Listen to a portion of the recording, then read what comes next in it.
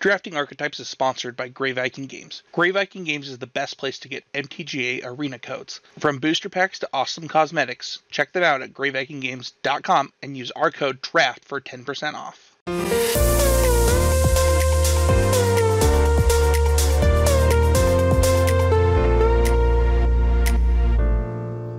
Hi everyone, this is Sam Black with Drafting Archetypes, and today we are going to be talking about drafting Lorehold aggro in Strixhaven. As I've mentioned in the previous episodes, I'm going to be breaking different archetypes within a single color pair into different episodes. So today I'm looking specifically at aggressive builds of Lorehold, which is not to say that that's the only or the correct way to draft Lorehold, just that it is a way to draft Lorehold, and when you find yourself in a spot where that's the strategy that you're aiming for, I'm going to talk about how to maximize that strategy and what cards to look for when that's what you're about. We're still very, very early in Strixhaven's lifespan, and while I've been drafting a lot, this is still somewhat new to me. That means I don't personally have a ton of experience successfully drafting Lorehold aggro. So I wanted to make sure that I was using all the information available to me to come up with my best guess about the methodology that I used to consider the data that is available to me, by which I mean informing my opinions here largely by 17 lands, is to look at opening hand win rates for cards within red-white. So then that gives me a sort of cards based on how successful they have been when drawn in opening hands by drafters collectively thus far.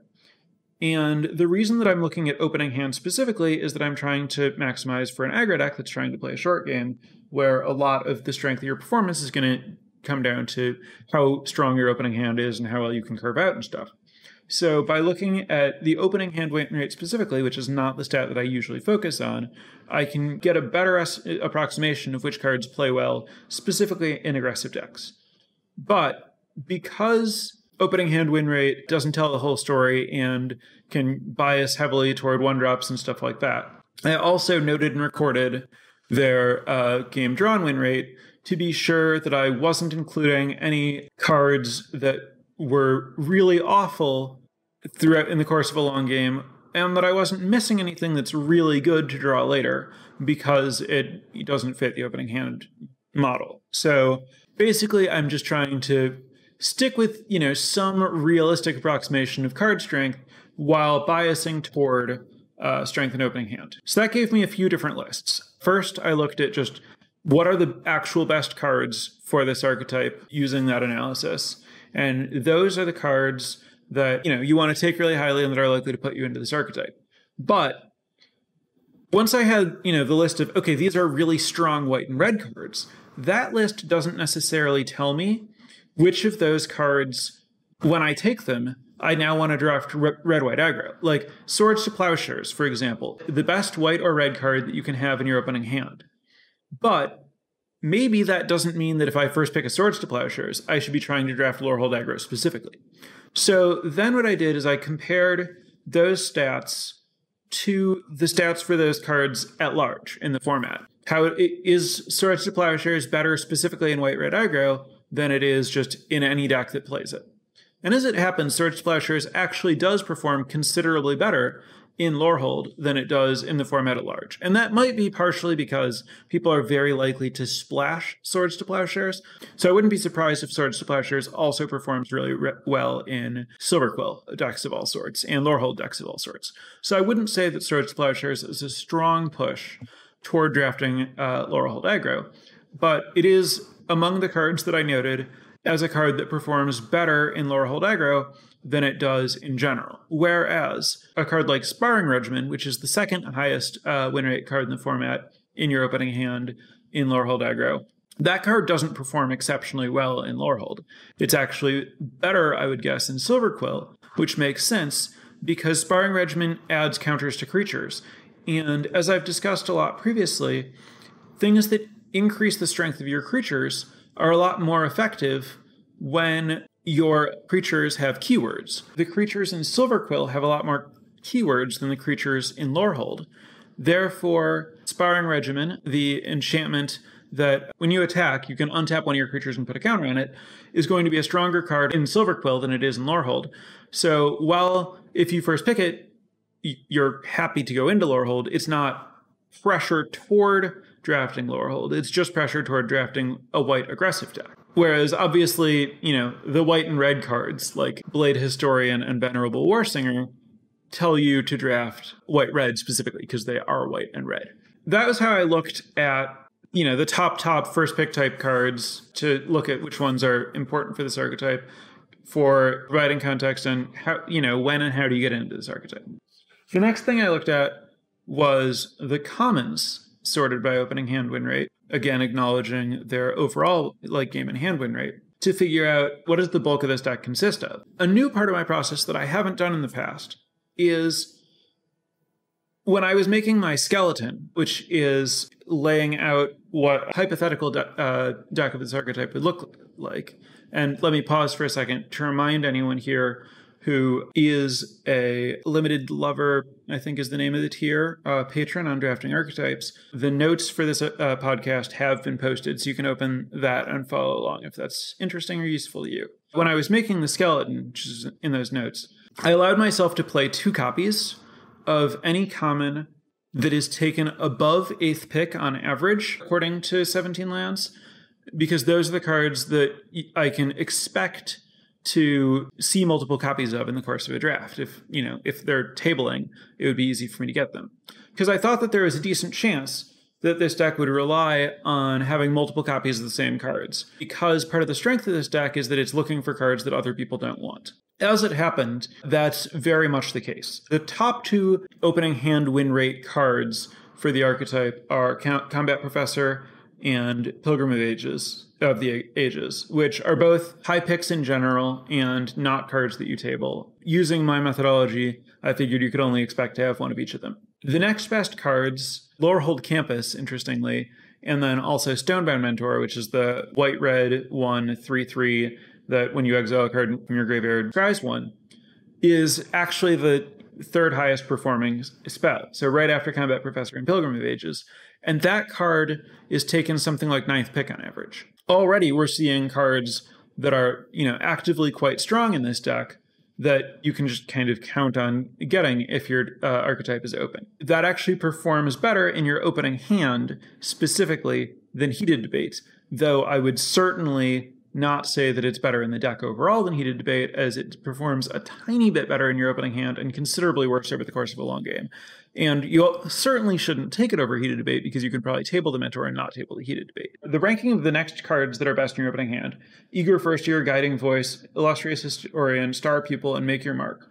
All of those cards routinely table. They have really good opening hand win rates. Most of them have somewhat weaker win rates later in the game, notable exception Guiding Voice, which is just good, about as good at any point. There aren't that many cards that do better than them later in the game, that do worse early, with the exceptions are Rise of Extus, Enthusiastic Study, and Study Break. Those cards are worse in your opening hand, but significantly better later on, such that I would want all of those cards in a Lorehold aggro deck and included all of them in my skeleton. So my skeleton had multiple copies of all of those high win rate cards that all table. So the skeleton, to go through it quickly, is like 2 Guiding Voice, 2 Make Your Mark, 2 Star Pupil, 2 Study Break, 2 Eager First Year, 2 Illustrious Historian, 2 Stonebound Mentor, and then 1 Blood Age General, 1 Lorehold Pledge Mage, 1 Heated Debate, 1 Pilgrim of Ages, 1 Combat Professor, 1 Rise of Extus. A note on the Blood Age General Lorehold Pledge Mage split there. Blood Age General is a card that my methodology would let me play 2 copies of, but I chose to only play 1, and I chose to cut the second copy. It's the weakest 2 for a Lorehold Pledge Mage, despite the fact that Lorehold Pledge Mage has worse stats. The Lorehold Pledge Mage is the white-red hybrid 1/2/2 first strike with Magecraft, get +1/+0 until end of turn. Another sort that I looked at is how many copies of these cards have been played by decks on 17 lands in total. Lorehold Pledge Mage is one of the most played cards in white-red, despite the fact that it has pretty bad stats. Its stats are bad enough that it looks like it doesn't belong in this deck because I have more than enough cards that I shouldn't ever have to play it. I am skeptical that it's actually that bad because it's fairly obvious to me that the more combat tricks you have, the better Lorehold Pledge Mage is. And I suspect that Lorehold Pledge Mage's win rate in aggressive decks is being driven down by the fact that people are putting it in their Lorehold control decks where they don't have as many combat tricks and it's not as strong. And so even though it doesn't have a great opening hand win rate and it doesn't have a great game in hand win rate, I don't have the ability personally right now to look at its win rate as a function of the number of combat tricks in your deck. And I suspect with a higher number of combat tricks, it performs better. And my guess is that it probably moves up enough that you likely do want to play it in this deck. Twin Scroll Shaman is extremely similar to Lorehold Pledge Mage, generally has really, really close stats, wants basically the same things. I think Twin Scroll Shaman is basically a very slightly worse Lorehold Pledge Mage. You can use Twin Scroll Shaman if you don't have Pledge Mage, but they're both kind of borderline anyway, so I would be kind of looking to play Pledge Mage and taking Twin Scroll Shaman as a backup card if I end up short rather than really looking to play it. The next list that I looked at was uncommons. For the most part, this is just, okay, well, here are the cards that would be nice to have. But I also, again, noted the uncommons that perform particularly well relative to when they're taken, and looked specifically at the uncommons that routinely are taken after 8th pick as, okay, well, no one wants these things. So even though they're uncommons, I should probably expect to see them, and I can plan to have them as part of what I expect this deck to look like. So uncommons that played particularly well in this archetype, obviously, Professor of Symbology and Igneous Inspiration are great in this archetype, but the ones that perform well in this archetype, despite the fact that they go late and you can expect to table them, are Access Tunnel, Hall Monitor, Academic Dispute, and Infuriate. Note on Academic Dispute, in the aggregate data, it's taken 9th pick on average. I think that's nonsense. The card's great, and I don't think that it will continue to go anywhere near that late for very long. That's my kind of methodology for how I analyzed which cards statistically make the most sense in this kind of archetype. There's more to this analysis than just that, but that was my kind of overview. Let's see what this looks like, first take situation. Looking at this skeleton and pairing it with looking at the good uncommons and rares and trying to figure out okay, what does this deck do? Why is it strong? How do I maximize that strength? Led to a few key points. So the key points that I want to cover. Where Silver Quill aggro leans really heavily on keywords like lifelink and flying in particular. It has a lot of access to lifelink and flying. Lorehold doesn't. Lorehold's creatures, the creatures that I listed that are in this deck, don't have keywords except Lorehold Pledge Mage, which was borderline made the cut anyway, and it just has First Strike, and Combat Professor, which is an extremely high pick, and you're unlikely to see a lot of them, and it's not really going to define your deck. One could argue that makes the case for the 1/2 Flying Spirit as a way to give your creatures keywords because they have numbers and not keywords. That might be true, but I would caution that card has very low win rates in this archetype, and I think that you just want to accept that your deck isn't about keywords. So what do I mean by your deck isn't about keywords? Keywords, as I've discussed, are kind of a multiplier on the quality of power. If you have a bunch of power, why would you not want keywords to go with that power? Incidentally, Zephyr Boots, the equipment that gives flying that is not a very good card, does actually have a pretty high win rate in Lorehold. It is a good way to give keywords to the numbers that you have. What I mean about just accept that your creatures don't have keywords is instead lean on tricks and removal. Accept that when you attack with your creature, your opponent is going to be able to block it, and they're going to be able to have a normal combat with it. And that's fine. That means that because your creatures are cheap and aggressive, you're pressuring your opponent and getting them to the spot where they're forced or encouraged to block, which validates your combat tricks. So I think one of the really big things that's going on here is you're playing weak 2-drops like your first year an Illustrious Historian and attacking, and then when your opponent blocks, you play Make Your Mark, and then you ensure that your creature is going to trade with theirs, and it'll be replaced with a 3/2. Presumably, this is going to be a tempo, mana positive exchange for you, and you'll get to make another play also. You're basically just trying to flood the board with high power and get damage in and end the game, and basically like finish your opponent off with cards like Enthusiastic Study and Study Break. Enthusiastic Study giving trample, Study Break tapping 2 blockers to let your creatures, finish your opponent off. So the theory on a big picture level about how your deck lines up against other decks, ideally, removal is bad against you because your creatures suck. None of them are worth killing. Removal is going to trade down on mana against you. Like if people have heated debates, your creatures mostly cost 1, 2, maybe, they kill a Stonebound Mentor and trade evenly on mana.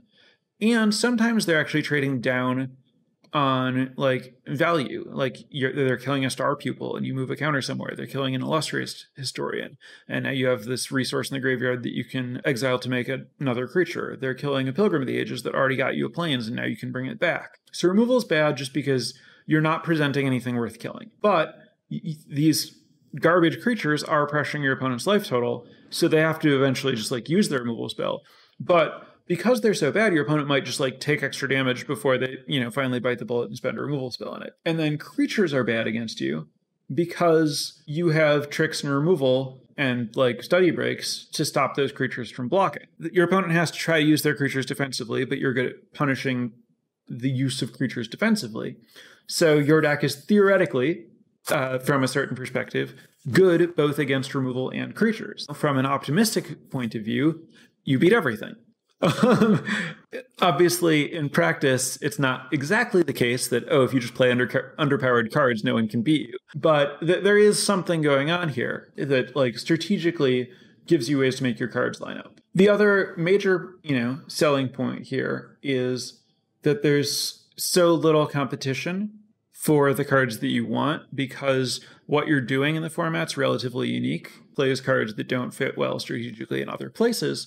So you can afford to be really selective about which cards that are available you want to put in your deck because, like I said, the deck is composed of so many cards that tables, so you can just play lots of copies of the same thing. And then the other point here is this deck is very, very fundamentals of Magic, just like I have creatures on a curve with tricks and removal. You're playing core set Magic. None of your cards specifically like care about your other cards. There are no real synergies. Your creatures don't even have abilities for the most part. You're not trying to like do anything fancy. You're not building any engines.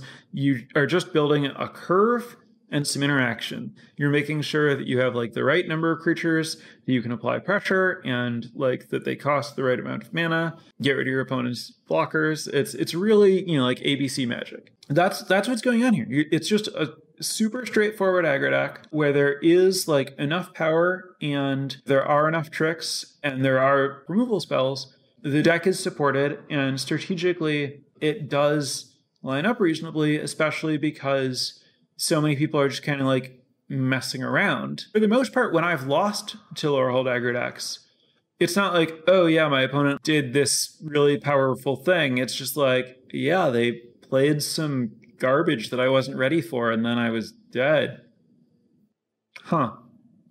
All right, well, next game. There are really small synergies, like, putting Guiding Voice on a creature that might use a counter above average. Like maybe you put it on a Star Pupil or maybe you'll put it on a Twin Scroll Shaman. For the most part, you can combine your Guiding Voice pump spell on whatever creature you want, get your, random extra 3/2 threat or something, and it's all about the same. So looking at the list of cards that are played frequently in White-Red, one other card that's not in my skeleton that's played a lot, not surprisingly, is Tome Shredder. Tome Shredder obviously has a lot of synergies in White-Red because it tapped to exile a card in your graveyard, which can trigger stuff that cares about exiling cards in your graveyard. It is not a good creature, I believe, for this deck. I think that it takes too long to make it bigger. 2/2 haste for 3 is fine, but not really what you're looking for. Basically, like, despite the fact that it has haste, it generally plays a lot better on defense because then it can, both threaten to block and get bigger in the same turn, whereas like it can't both get bigger and push damage. Tome Shredder, to clarify, is the 2 in a red, 2/2 haste, tap, exile an instant or sorcery card from your graveyard, put a +1/+1 counter on Tome Shredder. I do think that's a pretty strong card in some versions of Lorehold Control, especially if you have Quintorius type synergies. But for the aggressive deck, I think it's not the 3-drop for you, and I think that you will generally be able to... I think that it's worse in an aggressive deck than Stonebound Mentor, Lorehold Pledge Mage, and Twin Scroll Shaman, and Pilgrim of the Ages. And there should be more than enough of those before you even, before you get to thinking about Tome Shredder. That's just a card to watch out for that I mentioned, just because I know that statistically it is played a lot in white and red. I guess that leaves going over just the list of cards that are putting you into this space. If the deck is full of, relatively unimpressive late pick commons, potentially, well, when do you decide to move in on that? Obviously, you should only do it if you're getting good stuff. So the list of cards that are better than Combat Professor. There aren't very many. All of them you would be reasonably happy to take first pick. Combat Professor itself isn't a bad first pick. So that means these are, better first picks than Combat Professor that would either lean you toward this or open you up to this kind of archetype. Are Swords to Plowshares, Sparring Regimen, which is the 3-mana enchantment that I talked about that learns, Blade Historian, which is the quad red-white hybrid 2/3 that gives all of your attacking creatures double strike, Professor of Symbology, the uncommon 2/1 enters the battlefield learn, Leonine Lightscribe, the 1 in a white 2/2 Magecraft, your creatures get +1/+1 until end of turn. Venerable Warsinger, the 1 red-white 3/3 probably Vigilance and Trample, and when it damages your opponent, you can put a creature from your graveyard onto the battlefield if it has converted mana cost equal to or less than the amount of damage this did to them. Plarg, Dean of Chaos, the 2/2 looter that has other abilities in the backside and stuff. Lightning Bolt, Hoffrey Ghost Forage, the 4/5 mythic that makes token copies of your creatures when they die. Retriever Phoenix, the 2/2 Flying Haste Learn Phoenix that for 4 mana that you can return from your graveyard when you learn.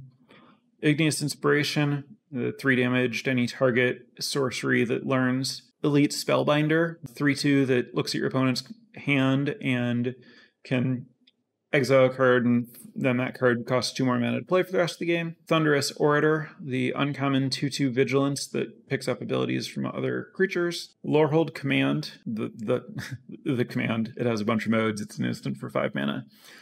Conspiracy Theorist, the 2/2 that when it attacks, you can spend a mana to discard a card and draw a card, and then if you discard a non-land, you can cast that spell for the rest of the turn. And that's it. Those are all the cards that are ahead of Combat Professor on the list. As far as cards that you would likely, take when you see them, first pick, second pick type cards, where if you have those, this would be a good direction to be in. Now, among those, the ones that are not better in this archetype: Sparring Regimen, Professor of Symbology, Leonine Lightscribe, Igneous Inspiration, Elite Spellbinder, Thunderous Orator, Lorehold Command, Shock. You want to play a deck that can cast them, but they're not particularly better in this archetype than they are in any other deck that can cast them. Whereas like Retriever Phoenix, for example, is a red card, but it performs significantly better in Lorehold than other red decks, which makes sense to me, especially Lorehold aggro, because this is, a 2/2 Flying Haste creature. That's going to be really good when the rest of your deck is just about getting your opponent to a low life total. Retriever Phoenix would be an example of a card that, if I first pick it, I'm going to likely lean toward potentially drafting exactly this deck specifically, I think. Prismari in general is not as aggressive as, the Prismari aggro deck exists, but I think it's harder to get than the Lorehold aggro deck. And Retriever Phoenix is going to be quite a bit stronger in an aggro deck. Those are the cards that first pick, think about this path. A lot of whether you want to be on this path specifically is going to come down to, okay, well now I'm drafting red and white. Am I seeing more powerful late game cards returned past Caller, the 6 mana 4/2 that brings something back from your graveyard to your hand? And am I seeing Quintorius or whatever other draws there are to playing a longer game? Or am I seeing more of just Guiding Voice, Study Break, Lorehold Pledge Mage, Enthusiastic Study, Stonebound Mentor, Eager First Year type aggro cards. For the most part, if you take you start with a card that puts you in Lorehold, you're going to be like, okay, well, I'm just going to take the best white and red card I see for a while. You'll figure out maybe into like pack 2, pack 3, okay, do I want this deck to lean aggressive or do I want this deck to lean controlling? In all likelihood, if you're supposed to be in Lorehold, you'll end up with a lot of the tools to shift your deck to build one way or the other. And it's just a matter of, okay, which of these cards am I going to leave in the sideboard that I took in pack 1 when I still didn't know exactly where I was going to be? Once you're into pack 3, it's going to be a lot of, okay, I've decided to be aggressive. These are the tools that I have. What am I missing in terms of like building the correct curve? Are there tricks that I need? Do I have like a study break or some other way to like, finish my opponent? So the actual process of drafting like Lorehold aggro as compared to drafting Lorehold in general is going to look similar for presumably at least roughly the first half of the draft. And then a lot of the decisions about like, how do I properly build this as an aggro deck are going to come into play in the third pack when you're like rounding your deck out and then in deck building. That covers my notes here. And that's my big picture synopsis of what's happening with Lorehold aggro. I'm going to open it up to questions from chat. I do want to, as always, take a moment to thank my new patrons over at patreon.com/draftingarchetypes. So thank you to Bruno, Jerry, Christoph, and Florian. For anyone else who's interested in supporting the podcast, click on the patreon.com/draftingarchetypes or type it into your web bar or whatever and look over the benefits that are offered and see if it appeals to you. If you've been listening to this for a while and you feel like it's helped your limited game, it would be great to give back to myself and my editor and encourage us to keep this going and everything. That's my little pitch there. So now let's move on to these questions. First question, is Mana Tithe good in this archetype? I would have to imagine so. I think that its stats, the last time I checked, were positive, not amazing, but Mana Tithe is, better the shorter the game you're playing. It was very good against me the one time that it was cast against me out of a deck like this. I suspect that it's quite good in this archetype. Next question is a good question about the number of lands in this archetype. Is it usually trending towards 17 still? Given the curve that I'm looking at in the skeleton, I think for the most part you can pretty safely cut a land. Obviously, lesson and learning in general makes you want to increase your land count because they're all deceptively expensive because they give you stuff to spend your mana on.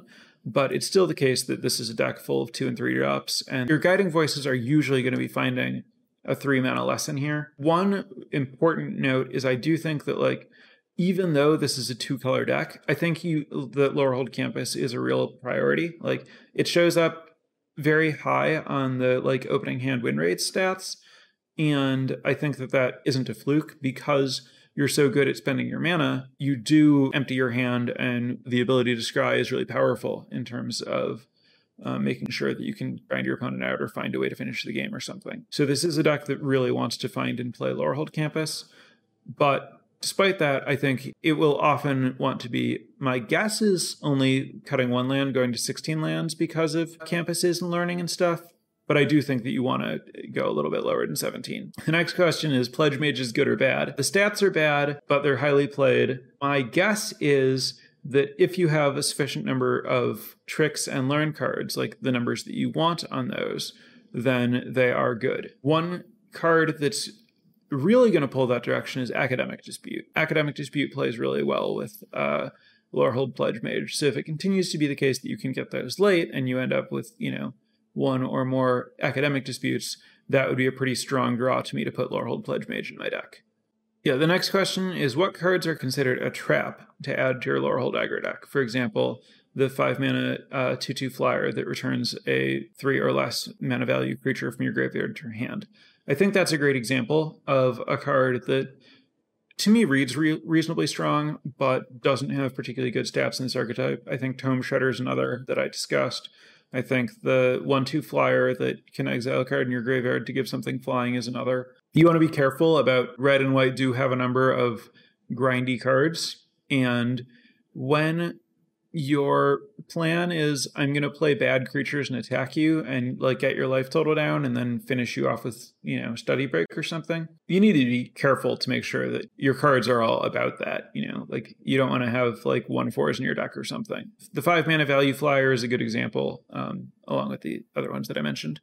Next question: if you were to splash with Lorehold, I mean, in general, I'm not looking to splash in aggressive decks. The more controlling I am, the more open to splashing I am. I would say that this is just not a deck where I'm looking to splash at all. Next question is, does the combat heavy deck get better or worse in best of 3 on average? I can't really speak to that. I assume in general that I'm talking about best of 1. Yeah, I'm really not sure about whether it's significantly different in best of 3. The next question is about Clever Lumimancer and whether it's too risky. Clever Lumimancer has bad but not horrible stats, but like significantly bad. Like it's worse in your opening hand than Lorehold Pledge Mage, and then much worse later in the game. I think you need to be kind of like unrealistically Guiding Voice and Study Break and Enthusiastic Study flooded to use Clever Lumimancer well.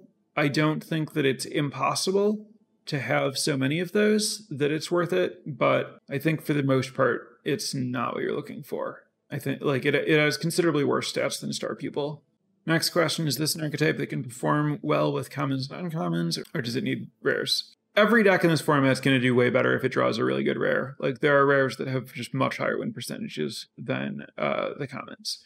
That said, like I said, this deck is playing really fundamental Magic. The fundamentals are capable of winning games. Like I said, I've definitely lost to people who essentially beat me without playing any good cards because I was just not set up for like the level of aggression that this deck is capable of. Next question: Team Pennant has horrible stats. Do I think it's reasonable to get enough tokens to make it shine? I think that it is. I personally don't feel like I've had bad experiences with it. And I do think that this is a deck where it should play relatively well. I think that if you have a good amount of learning, especially if you have multiple spirit summonings, it makes sense to me to play Team Pennant in this deck. It's possible that I'm just wrong about that, but I would be open to putting Team Pennant in a deck in this archetype. Next question is about Twin Scroll Shaman, basically saying that Twin Scroll Shaman with pump spells is strong, which I agree with. I still think that I prefer Lorehold Pledge Mage to Twin Scroll Shaman, especially if you're looking to play multiple copies, because if you have like multiple Lorehold Pledge Mages, then a trick that you use anywhere pumps all of them, whereas that's, not the case with Twin Scroll Shamans. I mentioned that despite these cards having relatively bad stats overall, like I think that they are much better as a function of how many tricks you have. I just think that even when you're doing that, Twin Scroll Shaman probably moves up a little bit faster than Lorehold Pledge Mage, but not much. And I think Lorehold Pledge Mage stays better than Twin Scroll Shaman for quite a while. But I do think that, as you have more spells and as you, build your deck toward them, I think that, they can pass Stonebound Mentor, despite the fact that, Stonebound Mentor has like a 3% higher opening hand win rate than they do in like white-red decks at large. But I do think that like I do believe in their potential when combined with tricks. Next question: are there any circumstances where you wind up splashing cards? Again, in aggressive decks, I really don't want to splash cards. Next question: assuming you don't have Light Scribe or Lumimancer, what would an ideal ratio of creatures, tricks, removal be? So this is a little bit tricky because whether Study Break and Guiding Voice count partially as tricks kind of comes down to how many of them you're playing and how many Spirit and Inkling and Elemental summonings you have. If I have a lot of Spirit summonings, especially if I also have Elemental summonings, which would make Guiding Voice better in the late game, then I'm willing to play significantly fewer creatures, though I do need to have enough creatures that like I'm going to have a target for my Guiding Voice. But if I have like a lot of Guiding Voices and a good number of summonings, I might be comfortable playing something like 10 to 12 creatures, erring toward just having like a lot of 2-mana creatures and planning to go like turn 2 2-mana creature, turn 3 2-mana creature Guiding Voice, turn 4 like summoning and maybe another Guiding Voice or something. The summoning lessons in general make counting creatures in this format very strange proposition. So, like, if we count all of the cards that learn as potential threats, I would say you probably want to have, 16 or so threats, and then a few removal spells. I don't know. I don't really think much about, like, exact totals about these things for the most part, and more to the point, I don't really have enough experience to say anything confidently there. Next question is, how many Star Pupils would I play in this archetype? I'm more willing to play it the more Guiding Voices and Expanded Anatomies I have, but I would start to get worried about having too many low-impact cards around the third or fourth, but I wouldn't be surprised if there's, like, a world where you can just lean in on tons of them and cutting lands and playing more of the pump spell stuff, specifically the put counters on things stuff. Next question is about Lorehold Excavation in Lorehold Aggro. And I'm really tempted to be like, yeah, I would play a Lorehold Excavation in Lorehold Aggro so that, like, if the game goes long, I can play it and finish my opponent off. But I'm pretty sure that that's not the right way to finish your opponent off. The decks that are trying to do late game stuff can do powerful things that are going to, like, take the game away from you before you can finish them off by spending 5 mana to make 3/2s for a while. And you're looking for your, like, stuff that finishes the game to, like, kill your opponent rather than, like, trying to grind additional value in the late game. Next question, is Defend the Campus good? Defend the Campus did not show up among cards that had desirable stats for this archetype, and I think that I would rather try to use more flexible removal and pump spells to, like, get through large blockers. This next question is about if I were to play best of 3, whether there are situational cards that I would want to have access to out of the board. And I mean, the answer is, like, yes, I would want everything out of the board, but more to the point, I would really like, if I were playing best of 3, to have the ability to pivot between more aggressive and more controlling builds if the archetype is properly open. Next question, Lorehold Apprentice, does it suck? Yes. Next question, would you play Dramatic Finale in this archetype? No, I would not expect to be able to cast that spell. I would expect to have too many mountains in my deck. Next question, given the overall weakness of Lorehold creatures, how much does getting enough of the quality cards, Thunderous Orator, Professor of Symbology, etc., matter to having a viable aggro deck? So Thunderous Orator specifically is actually pretty unimpressive in Lorehold. Like I said, in Silver Quill, you have a lot more keywords, and in Lorehold, you just don't really. Such that, like, Thunderous Orator, I don't know how often it's going to be better than Eager First Year in Lorehold. Basically, I think Eager First Year and Illustrious Historian are both actually just pretty good for what this deck is trying to do. That means that, like, the deck isn't actually, like, leaning on uncommons and rares that much. The common creatures that are kind of the backbone of your deck, like Stonebound Mentor, Eager First Year, Illustrious Historian, Star Pupil, all go super late. Yes, Professor of Symbology, much better than all of those. Professor of Symbology is also, like, roughly the winningest uncommon in the set in general. And so, obviously your deck's going to be better the more of those you have. Because the creatures function pretty well for what the deck's trying to do, I don't think it's essential to, like, replace them with the uncommon versions. The next question is about Expel, which I think is good in the, like, grindy engine Lorehold control deck, and very, very bad in Lorehold aggro, like worse than it is in Silver Quill aggro, because, like, in Silver Quill aggro, you have evasive creatures and you can end up in a spot where you're attacking your opponent with evasive creatures and they're attacking you with ground creatures. In Lorehold aggro, your creatures are ground creatures and you're not going to end up in a spot where Expel is doing what you're looking to do unless you, like, are totally getting crushed. So you'd much rather have a combat trick there. The next question is about Study Break to set up Expel, which I think is something reasonable to do if both of those cards are in your deck, but I wouldn't put Expel in my aggro deck to do that. All right, so that's going to conclude this week's podcast. Thank you, everyone, for tuning in, checking this out on whatever platform you happen to be listening to this on right now. I do record this at the same time almost every week. Come back next week on YouTube or whatever podcast app you're into. And of course, for anyone listening to this not live, you can keep doing what you're doing if that works out well for you. But if you do ever have an opportunity to tune in live, I'd be happy to field your questions. And again, you can always do that Wednesday at 8 p.m. Central on twitch.tv/Samuel H. Black. Thank you, everyone, and goodbye.